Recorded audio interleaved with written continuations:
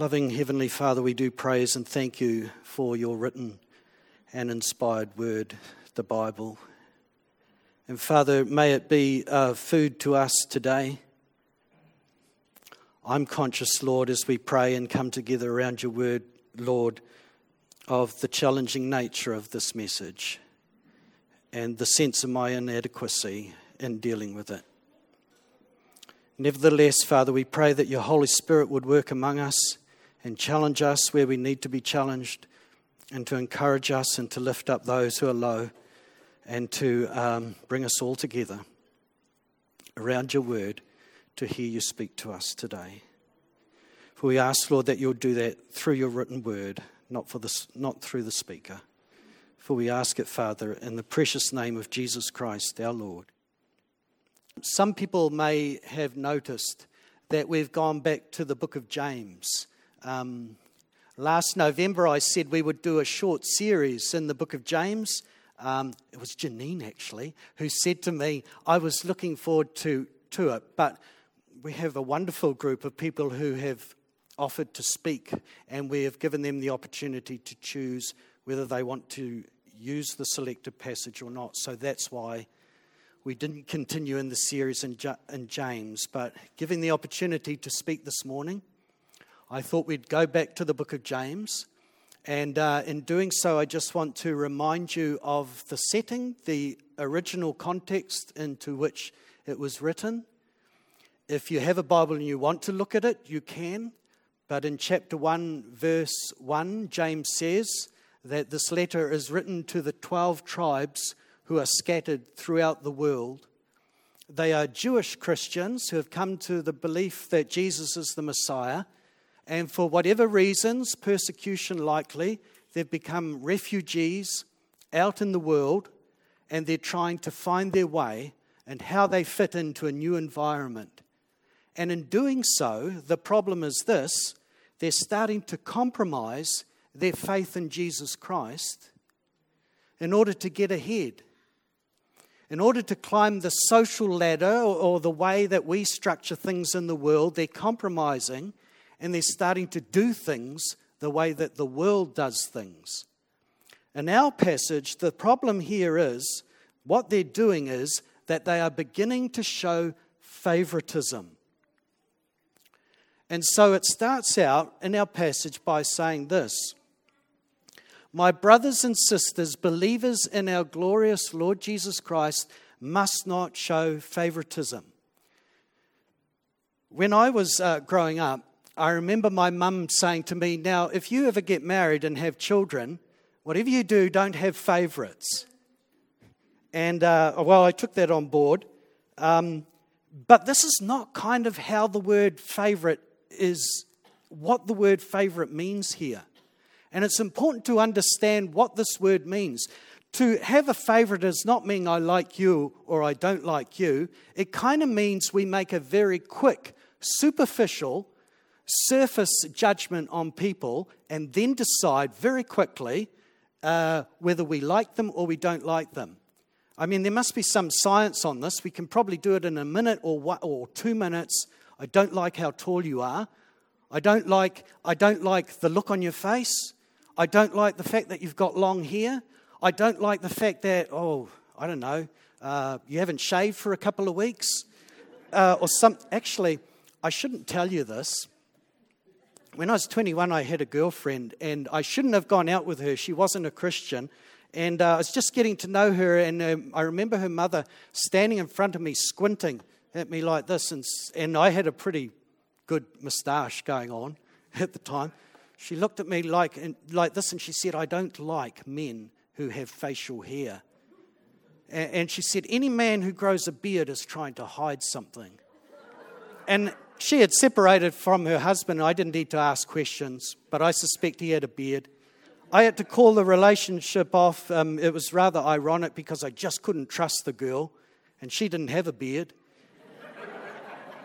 And it just goes to show that you just got to be careful. But the thing is, it's not a matter of being careful. See, I want to take you back to the passage because it doesn't kind of say how we think, we all do it, right? We all kind of judge people superficially on the surface. As soon as we meet them, we make judgments.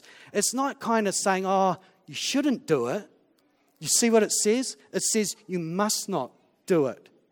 You must not show this kind of favoritism. This is aimed at all of us who claim Jesus Christ as our Lord and Savior. We must not make quick, superficial judgments on people by what we see on the face of things. We might get to a point where we understand people, well, I can't trust them, but we shouldn't do that to start with. This passage, this verse and all of the passage is the most difficult one to translate out of the original language. And you'll get this if you compare different translations. Some of them say this a lot more strongly. And what we want to know this morning is how does God view this? Not so much what was James saying to the original audience, but as the inspired word of God, what is God saying to us out of it? How seriously does he take this? In one of the more literal translations, and it's a bit scary and unsettling, in the New Revised Standard Version, it says something like this. Do you, and it poses it as a question, more as a statement, do you, with your acts of favoritism, really believe in our glorious Lord Jesus Christ? We know this, that James is very strong on faith and actions working together. And he borders on, he pushes it right to the edge and kind of says, if you judge people that way, if you make those kind of distinctions, are you really believing in Jesus? Or is it something that you just say? Because faith and actions at the end of the chapter can't be separated. They must go together. So we're asking the question from here on, how serious does this get? How serious is the issue of us allowing ourselves to slip into the ways of the world, the way we've been cultured, the way we think about other people? How seriously does God take it, us showing favoritism? And so James tells this account, this story. We don't know if this is actually going on with these 12 tribes who are scattered throughout the world or not, but he says this: suppose a man comes into your meeting wearing a gold ring and fine clothes, and a poor man in filthy old clothes also comes in. What are you going to do when you see them walk in the door? You've got 1 minute or 2 minutes to make a judgment. If you show special attention to the man wearing fine clothes and say, here's a good seat for you, but you say to the poor man, you stand over there, or sit on the floor by my feet, have you not discriminated among yourselves and made a quick judgment and become judges with evil thoughts? The word meeting there, or gathering in some translations, is the word synagogue. We don't know if it is actually talking about a Jewish synagogue or not. It's a gathering. It could be. If it is, then there's a wide variety of Jews in this meeting, not just Christians. At this time, they met together. And we suspect what was going on with the original audience is when they came in, they went, oh, man, I need a job, and I want a good-paying job, and I can see a rich man there who looks like he runs a business. Oh, come and sit here. And there's a poor person. Well, you're no use to me, so I'll put you down there. This is how they were working, and that is why James says to them that you are practicing evil thoughts.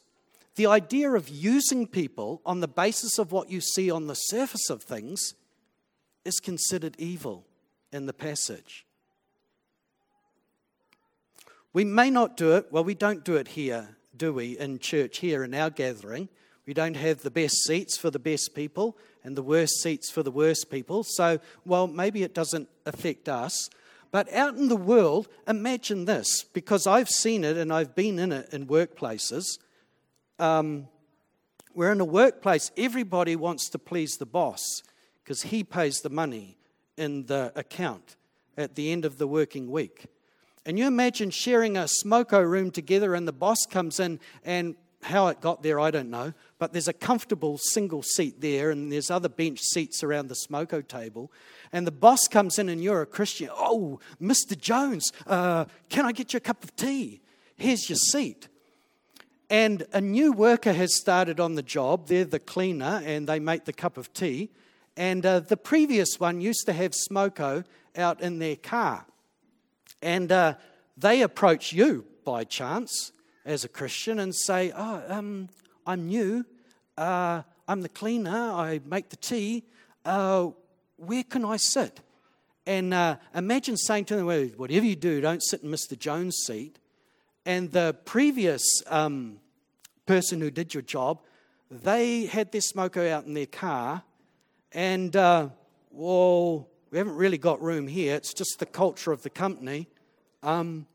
Maybe you just have smoko out in your car.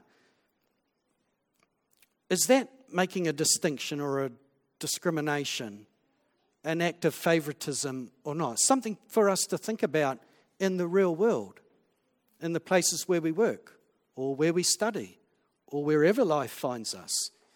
Do we make these kind of distinctions? You know, another reason that's going to come up in our passage as to why this is so wrong, to show favoritism and to discriminate amongst people, is because, you know, God chooses the people who feel, by the way society works, that they've been put on the bottom.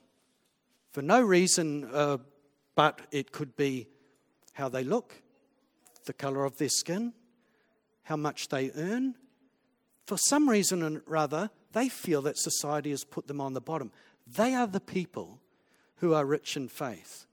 They are the people who are most likely to make a decision for Jesus Christ because the world hasn't given them hope. It hasn't given them the hope that the high people feel they have in earning money, in climbing a ladder, in being a CEO in a company, or having great qualifications or good looks. They're usually the kind of people, and I shouldn't generalize, but when I've seen people attack Christianity, it doesn't come from where I think it does. And so James points this out. Listen, my dear brothers and sisters, has not God chosen those who are poor in the eyes of the world to be rich in faith? They are the ones who are most responsive to the gospel and to inherit the kingdom he promised those who love him. But you have dishonored the poor. Is it not the rich who are exploiting you? Are they not the ones who are dragging you into court? Are they not the ones who are blaspheming the noble name of him to whom you belong? When I first started work, and that's where I became a Christian, and I spent 3 years working in a factory, and we employed people on the bottom of the ladder, and I was on the bottom of the ladder too, and it did me no harm. In fact, that was one of the most enjoyable times in my working life. And we had quite a range of people, Pacific Island, Maori, Pākehā, and a few other people, mainly from South America. And, you know, I was surprised to find how many people had a faith in Jesus Christ amongst those people. And I wouldn't have thought that.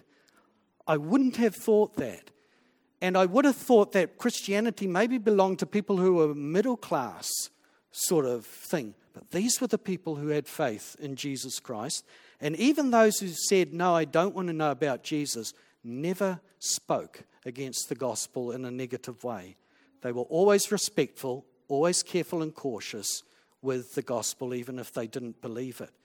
It wasn't until I started climbing the ladder, so to speak, and getting qualifications and going into better jobs, that it was the people in the top seat. It was people in key positions who, not everyone, I'm not generalizing, but it was those people who would come out really strongly and sometimes aggressively against the gospel if they knew you were a Christian. And I had that a few times, and I proved that that's quite right. So for that reason in itself, it's wrong to discriminate. It's wrong to have favorites of people just by what you see on the surface without getting to know people. It gets more serious than this, I'm afraid to say, in regards to how God sees it. And James enters now into like a legal kind of case or argument about how serious favoritism is in God's eyes. If you really keep the royal law found in Scripture, which is love your neighbor as yourself, which is integral to the gospel of Jesus Christ, then you're doing what is right. That's what God expects. We're not talking about some kind of legalistic kind of earn your way to heaven. But if we have faith in Jesus Christ, it must be accompanied by actions and works. For faith without works is dead. We are called to love our neighbor as yourself. So to have favorites or to discriminate on the surface of things, it's not good. But if you do happen to show favoritism, this is where James goes with it. He basically says it's a sin. Do you see that there in verse 9? It's a sin to make a surface judgment on people and not give them a chance to get to know them and find out something about them. And if we sin by showing favoritism, we become convicted as if we were lawbreakers. That's a pretty serious thing. As I said before, and I just want to point this out, I've had to wrestle with this for a week. And I feel really bad because I'm not high-horsed in my thinking. I become convicted quite quickly, and others might too, and I'm just sensitive to that. But boy, it was a challenge. And just preparing for this morning for me. And so I don't want to come across as, this is to me as much as it is to all of us. If we show favoritism, it's a sin. For whoever keeps the whole law and yet stumbles at just one point is guilty of breaking all of it. For he who said you shall not commit adultery also said you shall not murder. If you do not commit adultery but do commit murder, you have become a lawbreaker. The implication, I think, is clear enough, is that favoritism, in God's eyes, before a holy God, is on par with adultery and murder. It only takes one hole to sink a ship. God views it that seriously. In my family, I have 4 generations of English Quakers from about the year 1800 to 1870. And I don't know if you know anything about the Quakers. They're not big in New Zealand. They aren't what they used to be. But the Quakers, the thing that they were most known for is that they had a level playing field as far as everyone was equal. No one was above anyone else. And when George Fox, who started the Quakers, began, he was living in a society that was built or structured on a hierarchy where if you saw someone in the street who held a high position, like a magistrate or something like this, you were expected to tip your hat to them. If they weren't and they're just a common person, well, you didn't tip your hat to them. But there are certain people that you expected to show courtesy and to tip your hat to. And as simple as that may seem, George Fox ended up before a magistrate for not tipping his hat. And George Fox quoted somewhere from Isaiah where he said, I basically tremble at the word of the Lord, and so should the magistrate, because all of us are equal. And the magistrate tried to turn it on him, and you should be the one who's trembling or quaking. And apparently that's one idea of how the word Quaker came about. But Quakers, they did not show any difference between the high or the low. They took the word of God, like passages like this, seriously and challenged their culture with it, even to the point where they stood out and got in trouble for it. They took it so far that even in death, there was no one who was higher than anyone else. Let me show you this. I can't help myself. Can you tell which one is the Quaker cemetery? They have their own cemeteries. The one down the bottom there, I don't know, maybe the big tall monument over someone's grave was a magistrate or somebody who, in George Fox's day, you may have tipped your hat to. But with Quakers, your headstone was this size by that side with no deviations. Originally, they never had headstones, but they took it seriously. Everyone was equal. There was to be no distinctions, no favoritism. They applied the Bible to life in a real way that got them into trouble, but it challenged the predominant culture of the day. It goes a bit further. Speak and act as if you are those who are going to be judged by the law that gives freedom. Speak and act as if what Jesus taught us, to love our neighbour as ourselves, could be a measure against us. I feel really uncomfortable with that. Because, for me, and I'll maintain it, by God's grace you are saved through faith and not by works. But James just seems to push it right to the limit. Act as if God takes this really seriously, because judgment without mercy will be shown to anyone who has not been merciful. It's not as if this doesn't accord with Jesus' own words in Matthew chapter 5, verse 7, where he says, "Blessed are the merciful in this life, for they will be shown mercy on that day." Judgment without mercy will be shown to anyone who has not been merciful. In the last sentence, that is often taken out of context to overturn everything that's just been said. That God's mercy will triumph over judgment. But you know what? And I'm not alone in this. Some people say, I think what this passage is actually saying in the last sentence is the practice of our Christian faith in showing mercy will unlock God's mercy towards us in Christ on the day of judgment. It has just as much to do with our mercy triumphing over the judgment for the life to come. Again, I feel really uncomfortable with that, but I'm just trying to be true and faithful to the text. In conclusion, let's just go back for an application to the smoko setting around the smoko table, where Mr. Jones comes in and he's got his comfortable seat over there, rather than saying, "Oh, Mr. Jones, can I get you your comfortable seat and get you a cup of tea?" We need to respect those who are our bosses, so we might just stand out of the way and, "Hi, Mr. Jones," as he walks by, and show him respect. And the person who's the new cleaner, we might give them, say, a couple of options. Rather than saying the other person sat out in his car, we could say, "Well, I'll make room on the seat for you if you want to sit with me." But if the culture of the day is such that you'll get ribbed for it, and people say, "Oh, well, we don't let the cleaner and the person on the bottom of the payroll sit in here. What are you doing?" If that's too much, then maybe we could say, "Well, I know you're new. Maybe I could have smoko with you out in your car." Because in the end, mercy, the way that we live our Christian faith, will triumph over judgment through what Jesus Christ has done for us on the cross.